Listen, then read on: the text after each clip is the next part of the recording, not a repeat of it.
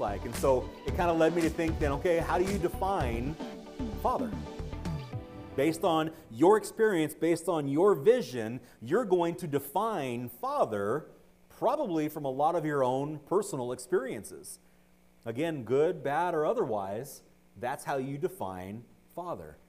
And so I was kind of just doing a lot of searching around thinking, okay, what does this look like from a lot of different perspectives? And I came across one particular definition I thought was interesting. And it was given by a pastor by the name of John Tyson. He actually is a pastor of a church in New York City. He said this: a father is an image bearer and a son of God, entrusted with power and responsibility to create, to cultivate, to care and guard the life or lives that they've been given. This is for their joy and the good of others. I thought that was a pretty solid definition. You could have a lot of different various definitions to it, but I thought that was pretty good. And that actually came on the heels of a study that was done in regards to children being raised in Christian homes or in the church. And the study and the statistics that came from this study in 2019, when it was published, I think it was done in 2018, the results published in 2019. And in looking at that study, it said that according to this study, only 46% of children say their faith was influenced by their father. I thought that was interesting. And that was Christian homes. That only 46% say their faith was influenced by their father. And there was a lot of other statistics and you know what they're looking at, but that one just kind of jumped off the page for me. I thought, wow, that's interesting. And I say interesting because it wasn't heartbreaking, it wasn't powerful, it wasn't anything, but it was just kind of one that stuck out, and I went, something to look at. Would you think in a Christian home that number would be higher? Maybe in your mind, would you think that number would be a lot higher, especially in Christian homes that are being raised in the church, that the influence of the father in the home, would that number would maybe be a lot higher, maybe in the 60s or 70s, or I don't know. I just thought it was interesting. But that's what we're going to kind of jump off and look at today. In fact, one of the things said in that study was this. It says they found, speaking of the children raised in Christian homes, it says they found loving community elsewhere and later in life. They tend to work out their faith with their partner or spouse and friends who feel like family. They have, in other words, found refuge and stability, perhaps for the first time, in a faith and community that they chose and cultivated on their own.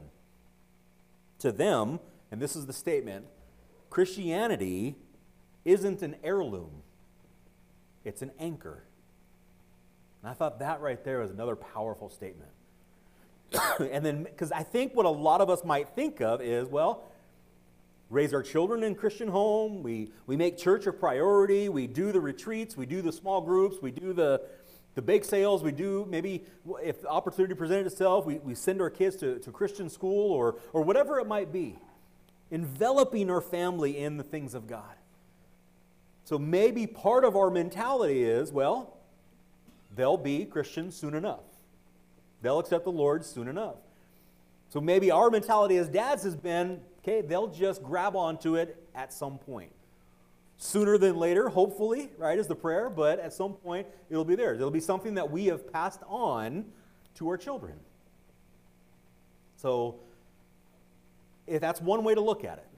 And I don't think there's anything necessarily wrong with that we're praying for our children, hoping that at some point they grab onto this idea. But what we cannot say is just because they were raised in a Christian home, they should accept Christ. It is not passed on in your DNA. And that's something that we need to understand. And we're going to carry that on. So again, keeping in mind that statement, Christianity isn't an heirloom, it's an anchor. So what does that look like? Especially today with this massive cultural and societal shift that we've seen. And I think all of us in the room could understand and see that the days that we're living in are vastly different. I'm not saying good, I'm not saying bad. Just different. comparatively to maybe when we all grew up. Go back to when you were a teen or whatever else and compare culture and society, because no matter what era you're in, when they were celebrating Father's Day back in 1910 in the state of Washington, those kids were probably dealing with something that for their era, in their way, was a cultural shift, right? Doing everything they could to, excuse me, maybe separate themselves from their parents' way of life or whatever else. And you go to the 20s, or you go to the 30s, the 40s, the 50s, 60s, 70s, you name it, there's always going to be cultural and societal influences that are going to,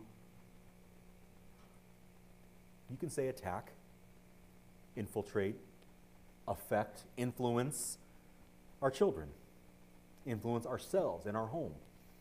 So whatever it might be, I think ultimately, if we believe the fact that God's word doesn't change, as His word states, and that we believe, that it is the same yesterday, today, and tomorrow, therefore His word doesn't change, then we as fathers, if we are in Christ, then we should look at the definition of what a father is from a biblical perspective.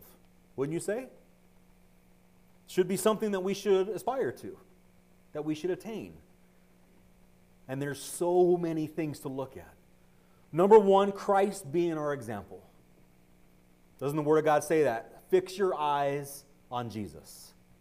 We'll come back to that, but fix your eyes on Jesus, no matter what you're doing. And ladies, moms, wives, please understand that I want you to hear this as well, and there's some challenge to you in this too, because there is accountability in the unity of your marriage. So just like last month when we spoke to moms, that dads and guys and husbands, there is an accountability factor of who you are to your wife as you raise your children together, as you continue to pursue your relationship with one another. Same thing applies today. So ladies, please don't tune out. So here's the question. If we're going to look at the role of a father from a biblical perspective, the question then is, who must a father be? But more than that today, for our conversation and our learning, what must a father do? Because you can't just hope for the best. You can. I'm not saying, I'm not taking that away from you. But it needs to go beyond that, doesn't it? So what must a father do? But let's look at a little encouragement. So the first passage of Scripture that I wanted to start with is Psalm 127. If you're taking notes, Psalm 127, 3 through 5 says, "Behold, children are a heritage from the Lord. The fruit of the womb a reward. Like arrows in the hand of a warrior are the children of one's youth. Blessed is the man who fills his quiver with them." It's a great passage of Scripture, encouraging passage of Scripture. In fact, if you take just that second statement there, like arrows in the hand of a warrior are the children of one's youth. Your children are arrows. What is an arrow meant for? To attack. Or to load it up and shoot it away from yourself. Get away, leave the home. No, I'm just kidding. It's not like that. But an arrow is a weapon, isn't it? And so what you do with your children, when you send them away, how are they, in their heritage and their upbringing, going to attack this world that is going to be against them if they stand for Jesus Christ? But just the opposite. If you do nothing with those children, and you don't give them the foundation of God's Word and Jesus Himself, can that arrow be used against you? Yeah. We're not going to look at that today, but it's an interesting thing to look at in that passage. But what I want to focus on in that verse is children are a heritage. What does it mean, heritage? It literally means, that word, a possession, property, inheritance. Now, I know we don't want to view anybody, like our children especially, as just property, but It's a possession. It's an inheritance. It's something that's been given to you for a reason. Something that you hold tight to, that eventually, when you send them on, it is not only what you're giving the world, but hopefully something that is given to them that they then hold on to. Maybe one day when they have their own children, carrying on that heritage, that legacy, so to speak. So as gifts from God, what should we do with the possessions we have? I use this a lot during Christmas time, but like if you're given a gift and you don't do anything with the gift, you never even open the gift, you just take the gift and set it in the corner and forget about it, what good is the gift? No, a gift is meant to be used. And so if we've been given these gifts from God, what do we give to them that they then treasure and possess as their own inheritance? And that's the focus of this morning. So we're going to look at two specific examples today. We could look at a myriad. I mean, there is an endless amount of examples we could look at from Scripture. Because remember, everything in Scripture has been written down and recorded and has lasted for thousands of years for our benefit. That is from God's Word. 1 Corinthians 4 tells us that. These things were written for our purpose, our example, so that we could learn from. And so let's learn from a couple guys in Scripture, a couple dads that maybe we haven't considered in their story in regards to being a father. So number one, let's look at the story of Eli. If you know the story of Eli, Eli in 1 Samuel was a priest, the high priest. He's actually a judge. If you know the story of the judges that God used to provide some leadership and accountability for his people, but he was also the high priest over Israel. And later on in life, when he was getting a little bit older, he employed his two sons by the name of Hophni and Phinehas to serve as priests in the oversight of the tabernacle, or they even called it the temple at that time, which they believed at this time was located once Israel had settled in the promised land at Shiloh. If you guys remember that study from our study of Joshua. But you can read Eli's story in 1 Samuel chapters 1 through 4. But what we do when we look at Eli as a father, we have to look at his sons. And this is one of the reasons why I believe his sons are mentioned in the way that they are in Scripture.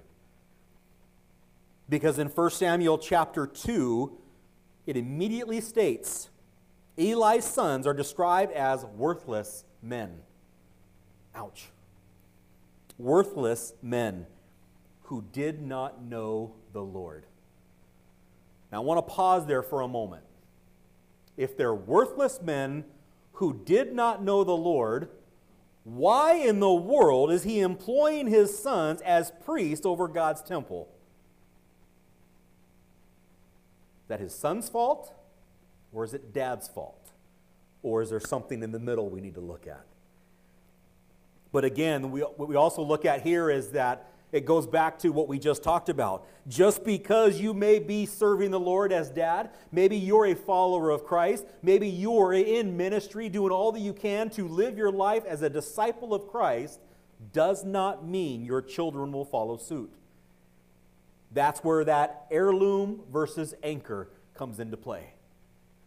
So Eli may have thought at some point, we don't know because we're not told, that because he was high priest, that he was put in a position to judge Israel and serve over God's temple, that he could employ his sons and it would just maybe, by osmosis, spiritual osmosis, that they would have just followed suit. But that's not the way it happens.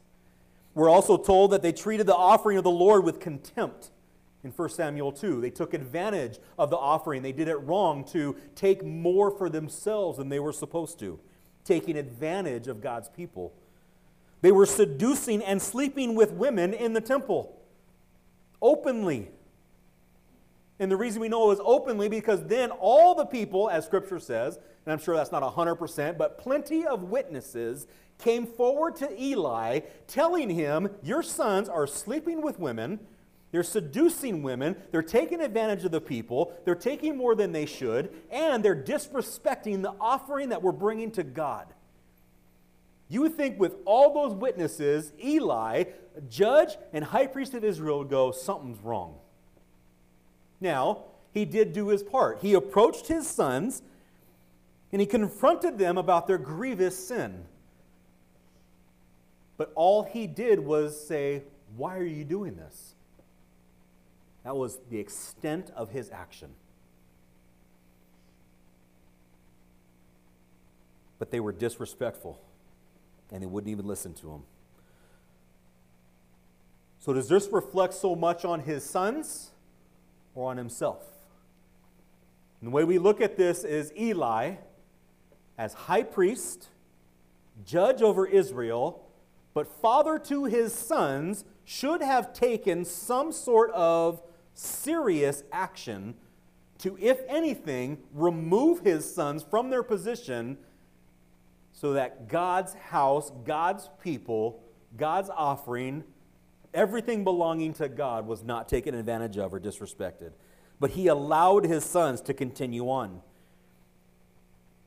to take advantage of the position, to take advantage of the people, to openly disrespect God. He essentially turned a blind eye to what they were doing. Having been told what they were doing, multiple witnesses, which even according to God's law was what was needed, he turned a blind eye and allowed it to happen. So as a result, God would judge the entire family. His sons eventually would lose their lives in battle. And when a witness came from the battlefield and told Eli what happened, he said Eli was sitting on a wall or something like that, and he basically fell back in shock, so to speak, and broke his neck and died. Now, are we going to sit here and point a finger at God? No. God is the ultimate judge. And when you disrespect God, and you will especially disrespect him in his house, in his place of worship, in a position that you are set in, then you are going to be held accountable. And in God's way, this is what needed to happen. So what do? What must a father do when his children are caught up in grievous open sin? It says, first you must deal with your own sin. Dad, you don't just immediately turn a blind eye to yourself and focus outward. You need to deal with yourself. Eli had some sin that he needed to deal with, and he didn't do that. James tells us, chapter 4, verse 17, whoever knows the right thing to do and fails to do it, for him it is sin. Eli turned that blind eye to grievous sin against the Lord in his house. So Eli should have dealt with himself first, knowing what he needed to do, and he didn't do it. Second, Eli should have responded boldly, sincerely, with purpose in what his sons were doing, but he didn't. So we must do the same. Boldly and sincerely when our children are in sin. When it talks about accountability in Scripture, that's what we need to do. Hold our children and ourselves accountable to who we know they are in Christ. If we have children that have given their lives to the Lord and have proclaimed Jesus Christ, then we as parents, in the gifts that we've been given, have the absolute right to hold them accountable to that faith that they say they have. We can't force Jesus into our children's lives, just like it wasn't forced into us. We had to accept it, and so do our children. And that's one of the hardest things about being a parent. But you have to do whatever you possibly can, because if you believe and stand on God's word as truth, then you do whatever you can to make sure your children, your family, has that same hope and stands on that solid foundation, the truth of God's word. That's the anchor. That's the anchor. Hebrews 12:11 says, for the moment all discipline seems painful. How many times have your kids said, I don't like this? Well, of course you don't. Discipline's not fun. It doesn't feel good. But the beautiful thing about God's word says it seems painful rather than pleasant, but later yields the peaceful fruit of righteousness for those who have been trained by it. discipline is necessary in our homes. Necessary. In the hopes that God speaks, His Holy Spirit moves, and our children grab on to and decide to, for themselves to stand on that anchor. Ephesians 4:15 says, rather speaking the truth in love. Speaking the truth in love. We are to grow up in every way into Him who is the head, into Christ. Key phrase there. We speak the truth. The truth is hard to hear sometimes, but we do it in love because its effect is for all of us, dads included, to grow up. We can't remain here and expect our children to be here. We all are to grow up. That's that fancy biblical term called sanctification, the pursuit of righteousness, the pursuit of truth, the pursuit of holiness, the pursuit of the perfection of God. We are to grow up in every way. And there has to be a little sense of hurry, wouldn't you say? Just a little bit of hurry. Because if we let things go, if we just turn a blind eye as Eli did, and we just allow ourselves and allow our children and allow our families to continue in grievous, open, unrepentant sin, what's going to happen? Hearts are going to grow hard. And we don't want to experience what maybe some of us have. Because God will allow those hearts to harden. Romans 1:24 says, therefore God gave them up to the lust of their hearts to impurity. God will allow people to experience the sin. If they're choosing sin, God will allow it. And that's a lot of the problem people have with the church. How can a loving God allow all this stuff to happen? Because everybody makes their choice in what they want to pursue in life. But we as fathers, as dads, as leaders of our home, as Christians, we are the spiritual leader. We are the judge. We are the high priest of our home that God has given to us as a gift, so we need to protect. We need to take care of that heritage that has been given to us. Sin cannot be tolerated from ourselves and those who have been given to us by God. Let's look at example number 2. Lot. Again, this is where I got a little more confused by God. Lot? Why Lot? Well, let's take a look. If we remember the story of Lot, we may be a little more familiar with his wife. She was a little salty, but we'll get there in a minute. But Lot was the nephew of Abraham. The nephew of Abraham. Even when Abram was given the call by God, chosen by God, to go from this place to that place. That was the call, right? Take all your stuff and go. And I'll show you where you're to go. And Abram said, okay. At that moment in Genesis chapter 12, we hear that he took his wife and all its possessions, and Lot, his nephew, and all of his family and possessions, and they went on their way and they traveled. But they got to a certain point where they got to where they were going, and they decided, because Abram was extremely wealthy, had a tremendous amount of possessions and animals, and so did Lot. And there was a problem with their animals, their livestock, intermingling, that the caretakers and shepherds of the livestock were having a problem keeping them all separated. And so Abraham and Lot decided to separate at that point. And Abraham, in all of his gracious way, told Lot, his nephew, saying, you take a look. Look at everything before you. You decide what you want. And he basically said in Scripture, if you decide to go left, I'll go right. If you go right, I'll go left. Amazing, when God gave Abraham the keys to the kingdom. God gave Abraham the land. And yet Abraham, in his gracious way to his nephew, said, choose what you want. And we'll separate and we'll be okay. So Lot stood at the top of the hill and he looked towards Sodom, down towards the Dead Sea, in that area, the Jordan Valley as it's called. And he said, I like that. It's green. It looks beautiful. I'll take that land. Abraham said, okay, go. And so Lot traveled with his family and possessions down that way, and Abraham went the other way. But his eyes were set upon the land. Lot's eyes were set on the possessions of what he could have, not so much on the Lord. So at first glance, Lot looked towards Sodom. Then eventually Lot moved closer and set up his tent on the outskirts of Sodom. And as Scripture tells us, eventually he moved into Sodom. And for those of us that are familiar with our Bible stories, know what Sodom and Gomorrah were all about.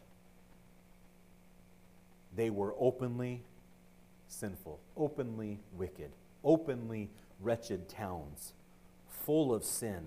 Lot knew this and still moved closer and closer and closer to that sin and that way of life, because he was more focused on what he had than who he was responsible to. Hayden Robinson said, in any given situation, what you are determines what you see, and what you see determines what you do. Powerful statement. What you are determines what you see, and what you see determines what you do. So this is why it's so important that we fix our eyes on Christ. That's why we come back to that. If we fix our eyes anywhere else, anything other than Christ, of this world is going to be darkness and sin. Lot had his heart in Christ, but his eyes were fully invested in the world around him. So because we focus a lot of our attention on being sinners, we're very familiar with 1 John 1:9 that says, if we confess our sins, he is what? Faithful to forgive us our sins and cleanse us from all unrighteousness. We love that. It is so freeing to have that scripture. It's encouraging. Whew! Because I know I'm a sinner, I know I'm going to sin, but at least I can confess it and I'm okay. Anything wrong with that mentality? It sets yourself up to sin, because I can just confess it and God is faithful. As long as God is faithful, I can just confess it and he'll forgive me and I'll move on and keep putting myself in harm's way. Rather, maybe we focus on Romans chapter 6, verses 13 and 14 that says, do not present your members to sin as instruments for unrighteousness, but present yourselves to God as those who have been brought from death to life, and your members to God as instruments for righteousness. Listen, for sin will have no dominion over you. None. Since you are not under law, but under grace. How about we do everything possible to remove ourselves from the influence of sin that we know, if we know ourselves, we can be easily and readily just fall into at any given moment. Do what we can to protect ourselves and protect our family from the influence of sin of infiltrating our lives and our homes. See, Lot didn't do that. In fact, it got to the point where, if we know the story, that God would send angels into Sodom because God was going to judge Sodom and Gomorrah. He was going to destroy the city for lack of anybody in those cities that had faith. And Abraham went to bat for the cities. Said, God, if there's 50 people in those cities, you would still destroy it? 50 righteous people? And God said, no, if you can find 50, I won't destroy it. But it was still under God's judgment and condemnation. Abraham got to the point of working God down to 10. How about 10, God? Would you still destroy the city if I could find 10 people? And he said, if you can find 10, I'll save the cities. Tells you what those cities were like. And so 2 angels were sent down to Sodom, into the city, and they found Lot. And they knocked on Lot's door, and Lot invited them in the house. And the wicked people of the city came barging into Lot's home, knocking on the door, saying, hey, we saw you take in 2 men. Give us those men so we could have our way with them. This is the wickedness of this city. Not realizing they were angels of God. And Lot protected the angels over his family to the point of offering his daughters to the men of the city to do with as they please to protect these men. He offered his own children up to wickedness. And when God's judgment was coming down and the angels made it clear that God was going to judge the city and destroy the city, he said, grab your family, we're getting out now. So Lot grabbed his family, his wife, his girls, went to his son-in-laws, told him, God's judging the city, you need to come with me now. And his son-in-laws laughed at him. He said, you're out of your mind. That's not going to happen. So his son-in-laws had no respect for Lot as a father or authoritative figure in their life. And so they leave the city, and eventually God destroys the city, but not before his wife so longed for the pleasure of the city that even an instruction being told, don't look back. As she turned and looked, and God judged her in that moment, turned her into a pillar of salt. And eventually his own daughters, so caught up in the lust of their flesh and sin, that they even got their own father drunk and slept with him so that they could have children of their own and carry on the family name. The depravity of sin that was allowed to infiltrate the family, because who is the gatekeeper of that home? Lot. Father's responsibility. That he allowed open sin and wickedness to live amongst it and allow it to infiltrate his home, and therefore essentially lost his entire family. But yet, even Lot, his eyes set on the world, was still worthy of salvation in God's eyes. 2 Peter tells us that Lot was a righteous person, worthy to be saved. But it also tells us that Lot was greatly distressed by the sensual conduct of the wicked. For as that righteous man lived among them day after day, he was tormenting his righteous soul over the lawless deeds that he saw and heard. So he allowed himself to be tormented by that rather than remove himself from that situation. We are told in no way that Lot was trying to do his best to evangelize and bring the love of God to Sodom. We're not told that in any respect. But he just wanted the property. He wanted what he wanted. So what must a father do? What do we take away from Lot's example? We must continue to grow in our faith, as we talked about. Our own relationship and dependency on the Lord is important. What does Hebrews 5 tell us? For everyone who lives on milk is unskilled in the word of righteousness, since he is a child. But solid food is for the mature, for those who have their powers of discernment trained by constant practice to distinguish good from evil. You hear that? We need to constantly pursue God's word, grow up in God's word, so that God's word can allow us by his Spirit to discern good from evil. Lot didn't do that. He had no powers of discernment. If he did, I think he would have taken a lot stronger action to remove himself from a situation that was destroying his family and eventually destroyed his family. So in so doing, being an example to our children that faith in Christ is a lifelong journey. You don't commit yourself to Christ and then do nothing with it. We have to actively pursue Christ, and in that way model for our children that life in Christ is a constant pursuit of his word and doing everything possible to eliminate sin from our sphere of influence. That it doesn't allow itself to come in here or in our home in any respect. But please remember, it is up to our children to decide to have this life on their own. We have to do everything possible to present to them the hope that we have in Christ, but it is up to them to accept or reject. Now, there's a lot of wonderful stories of acceptance in Scripture, aren't there? So we're not denying those. But I think we would be foolish to deny the wicked things of this world. And that is going to be our battle in today's culture and society that we live in. We have to do what we can to protect our family. So in both of these cases, both in Eli and Lot, there is an overarching principle that we as fathers must adhere to. We must speak and model the Word of God in our home.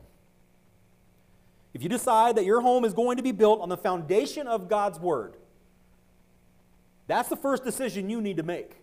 As a follower of Christ, as a Christian man, husband and father, is your home going to be built on the foundation, the anchor of God's Word? And if that's the case, and you say yes to that, just like Joshua said, you want to go and worship the gods of the Amorites and everybody else on the other side of the river, fine. Do what you're going to do. But as for me and my house, we're going to serve the Lord. What an emphatic, strong statement to make, saying, my house is going to serve the Lord. The people in my house have to choose to do that, but my house is going to be founded on the principle and hope and salvation of God. Whether they choose to accept it or not, that's what my house is going to be.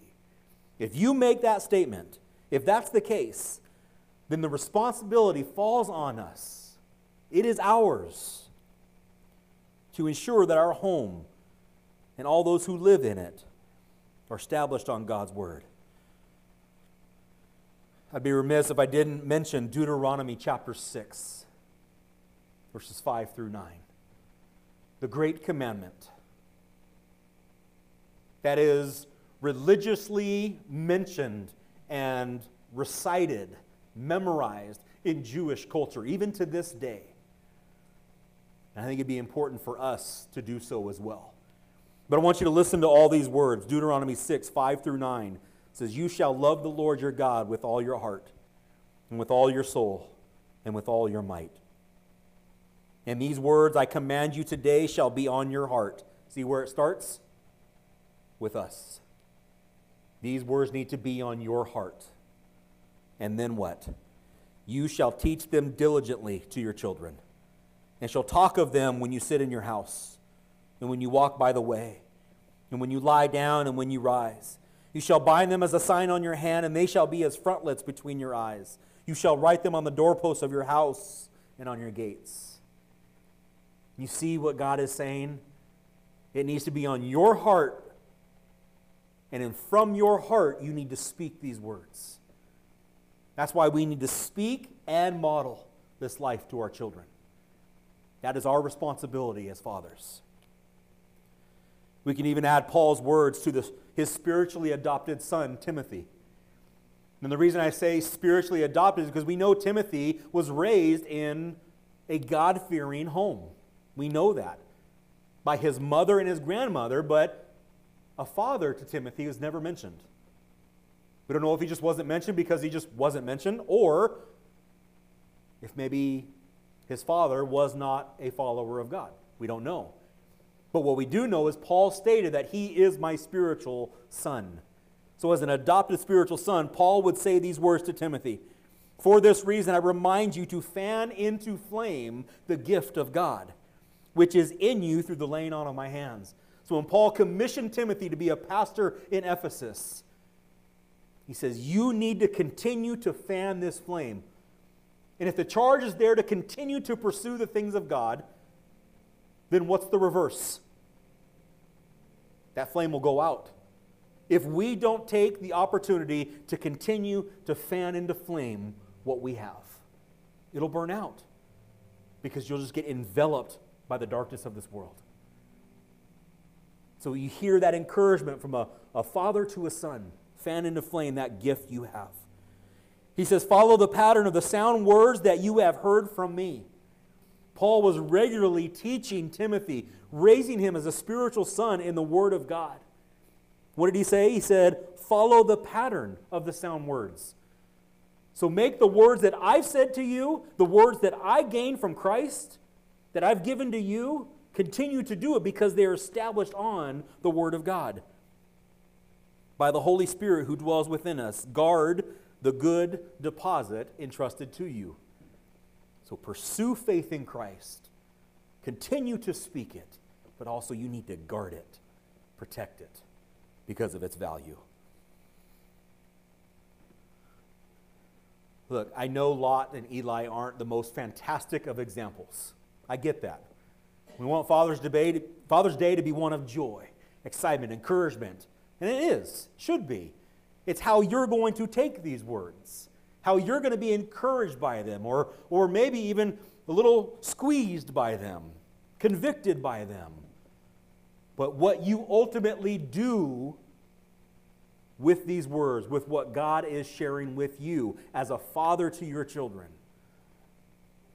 And I'm looking around saying, we got dads in here of very new children, to dads of children that are grown and gone. Do you get to pause your fatherhood because they're grown and gone? No, you don't. You are still a dad. You always will be a dad. So there is no quit in this game for you to continue to encourage your children in the things of God. Well, they're not in my home anymore. I don't care. Because you are heirs together. Everybody that comes from your home or is not in your home is a potential heir to the glory of God. And therefore, are they worthy to continue to hear the hope of Jesus Christ? If they're following Christ or not, yeah, the answer is yes. Continue to be that father. So, what must we do? Let me wrap this up in a way that the Lord put on my heart a few weeks ago. Because what we do as fathers is in direct correlation to our faith in Christ. How we operate, what we do as dads, as fathers, is going to be in direct correlation to who we are in Christ. The entire life of Christ was predicated and dictated by what he must do. Scripture speaks to that.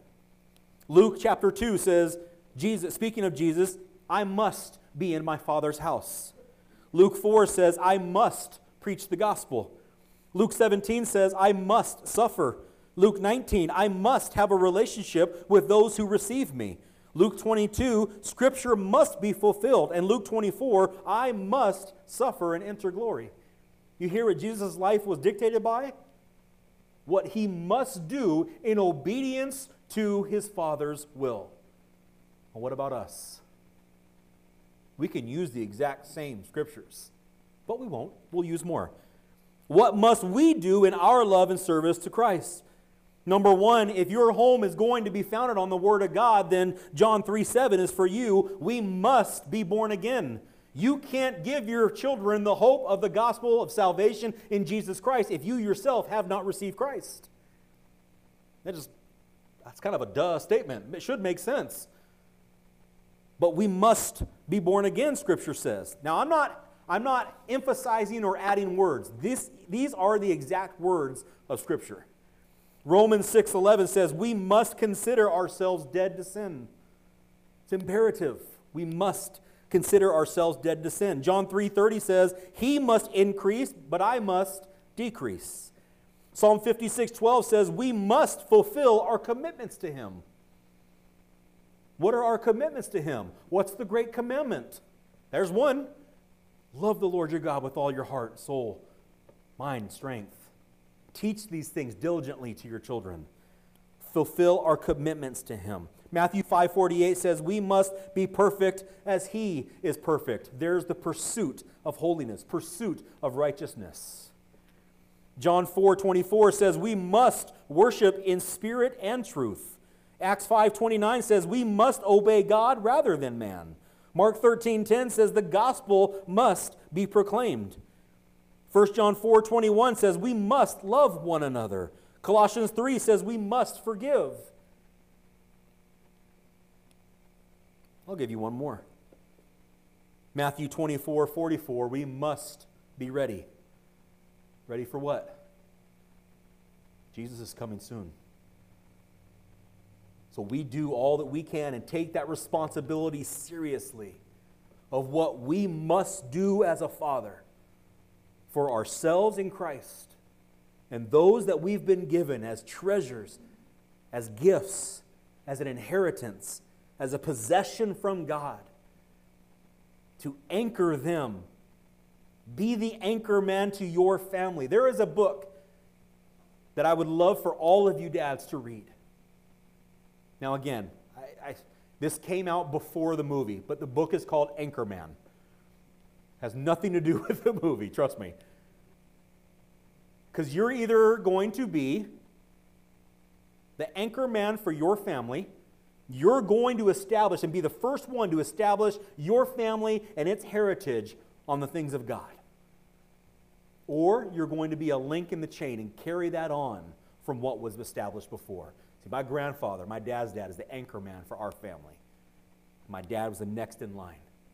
And now me and my brother are next in line. We're just links in that chain that has been established, that we decided that we needed to carry on. The hope of the gospel of salvation, and got to do what I can to pass that on and make that an anchor for my children. That if they decide to grab onto that with all of their heart, then that's their decision. But I've got to do what I can to make sure that that option is before them in every respect.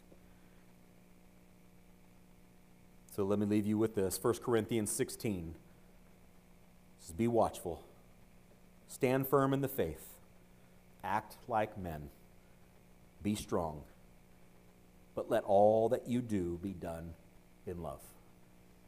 That's the example of Christ. Keep your eyes fixed on Christ. He is our example. Amen?